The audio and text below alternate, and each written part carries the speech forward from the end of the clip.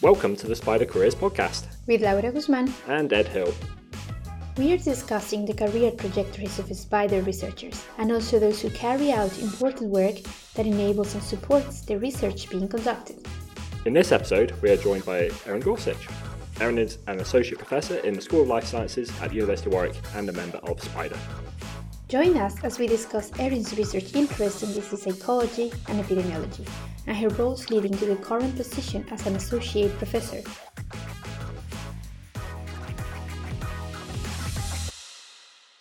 Hi Erin, thanks for joining us. Hi guys, thanks for having me. Welcome to SBIDER Careers. Thank you. Firstly, could you tell us about your journey to becoming interested in disease ecology and perhaps research in general? I think the only theme appropriate to answer this question is uncertainty.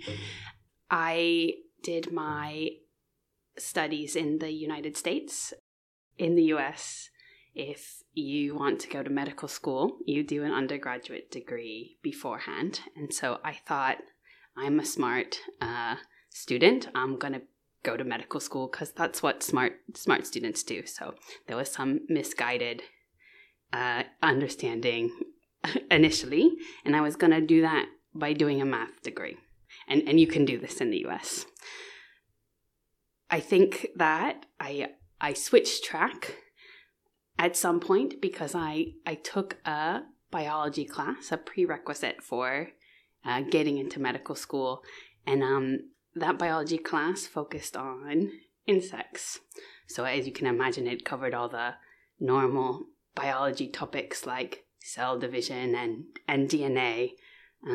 But it did so with a heavy emphasis on natural history and catching things outside. And I thought that was amazing. And from there, I remember saying, maybe I won't go to medical school anymore. I want to study ecology and bugs. And so that sort of changed my track from the first time. And then I sort of changed it back again after doing a study abroad program in Kenya. That program was focused on human-wildlife conflict around wildlife reserves. And I remember in particular we were doing interviews with people who lived in the area around a nature reserve, asking about their problems and sources of mitigation that were available to them.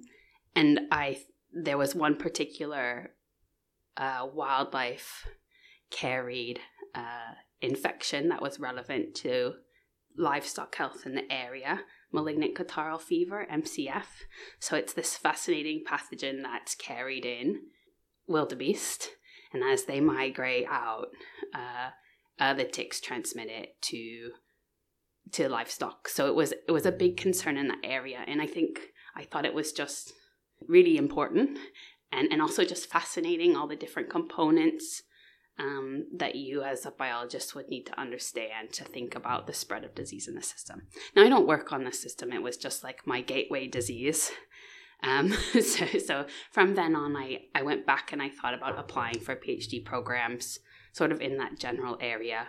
And that is how I got into a disease ecology PhD program. And I think interestingly enough, it was my math background that got me into the program, even though that wasn't that might have been what I started with, but not what I finished with. So lots of wobbles, but in the end, I'm quite happy with the interest in both infectious disease and ecology. Wow, this is an amazing story of how your career plans went. So you mentioned you had experience in carrying out fieldwork. Are there any memorable moments you would like to share with our listeners? I would, before answering that question, I want to caveat with, 80% of my work is, maybe even higher, quantitative or more managerial at this point, but I have had the opportunity to do some really wonderful things throughout the course of my PhD and postdoc. So, for example, my PhD was on infectious diseases in African buffalo, and I got to spend a couple years living am working as part of a 4-person capture team in a national park in South Africa. And that was an incredible experience as a 22-year-old to live abroad and just be in the field learning from people who do that type of work full time. So our job was to drive around through the field and ground dart some collared African buffalo, and we had about 6 months to find and sample 200 animals, and then after that 6 months we would do it all again. So every day we would drive around and look for our animals. It was a great experience as a young student to live and be in a new place, as well as to see all the wildlife. So I guess in my current role, I try to facilitate my students having cool experiences like that. Thanks for sharing that. Essentially, that's super cool to, at that age, be able to, let's say, live abroad and conduct this kind of active research activity. You're now an associate professor, and so in terms of conducting research, you're now kind of leading research projects and have a research group. And so what are now the types of tasks which you conduct on a, say, like day-to-day basis at this point of your career? Yeah, so at this point, I do much less field work, and I do a lot more facilitating other people's research. What that looks like in practice is moving some administrative hurdles that they might come against, financial, health and safety, and also a lot of one-on-one meetings with PhD students and postdocs. Of those two main tasks, I would say it's the latter that most of us in these roles enjoy. Another aspect of your role is in teaching. What have been your experiences so far? What would be an ideal module you would like to teach? I am employed with the School of Life Sciences here at the University of Warwick, so that is where my teaching commitments are. To date, I largely teach what they need help with. So that is a second-year epidemiology module, a third-year module on One World Health, and some field labs. However, I am really excited about some new modules that are under development. So I'm hoping to put together an upper-level advanced population and community ecology. So, and for those in the math department here, that's maybe a bit more of an ecology-focused version of your population dynamics module. So it's a bit of a way to sneaky-like introduce some quantitative methods that are routinely used in ecology into our undergraduate curriculum. That's the class that I'm most excited about that should be coming soon. I would also love to see some international travel and international field programs offered on the undergraduate level, but I would say that's maybe a 5 or 10 years down the line type of goal. But yeah, those are the two things that I'm excited about starting. As part of the kind of university education strategy, I think there's definitely like internationalism is part of that. So yeah, thinking longer term, having aspects of undergraduate programs, encouraging or having international travel aspects where possible. Yeah, absolutely. Awesome. And Warwick really likes their undergraduate research, like summer student projects that it funds. And those are amazing because the students are financially supported over the summer to do projects with PIs. And so I think the goal then would be to remove the other financial and logistical hurdles that would allow those students to go abroad. So you almost need to have something set up for them rather than doing it as a case-by-case basis. But I think there's lots of support here to make that happen.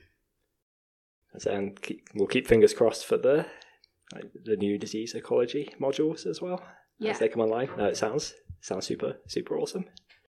So with the previous experiences with field work and now more recent research projects and teaching experience, has there been any particular skills which and you have developed that you originally just never thought you would ever need and have to apply? I don't think I knew statistics existed as a discipline when I started my PhD. So that's the obvious answer to that question. And I think it's maybe the obvious answer for math PhD students that come into our interdisciplinary center, as well as the biology PhD students. And I laugh a little bit when I answer that question, because my first PhD chapter, I tried to teach myself Bayesian statistics because it sounds amazing. It sounds amazing thinking about making the most use of the data that you just collected, and thinking about uncertainty in a really rigorous way,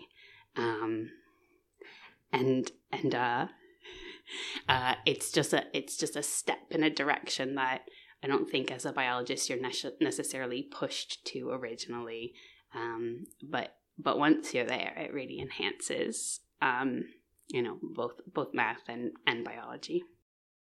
To those interested in working in ecology, epidemiology, and modeling, what would be one thing you would like those listeners to take away? Well, I often interface with biologists who are thinking about coming into the field, often with a fear that they don't have the math background. So I hope that this story helps remove some of those fears, that an interest in math and statistics is important, but that you can learn the tools of the trade as you go, and that's very welcome as well. And within a lot of the research that's undertaken within SBIDER as a research group, a lot of it is interdisciplinary, so it's like drawing on those expertise from different research backgrounds. I think really adds to the kind of environment and makes it quite engaging place to work. So. Yeah, absolutely, and almost said with the confidence that the same advice, but in the flip direction, gets told to the math and the stats PhD students that come into our group. Strongly agree. So thank you very much, Erin, for joining us and sharing. Thanks, guys. Those experiences. Thank you for joining us in this episode of SBIDER Careers. Thank you all for listening, and we hope you join us again next time.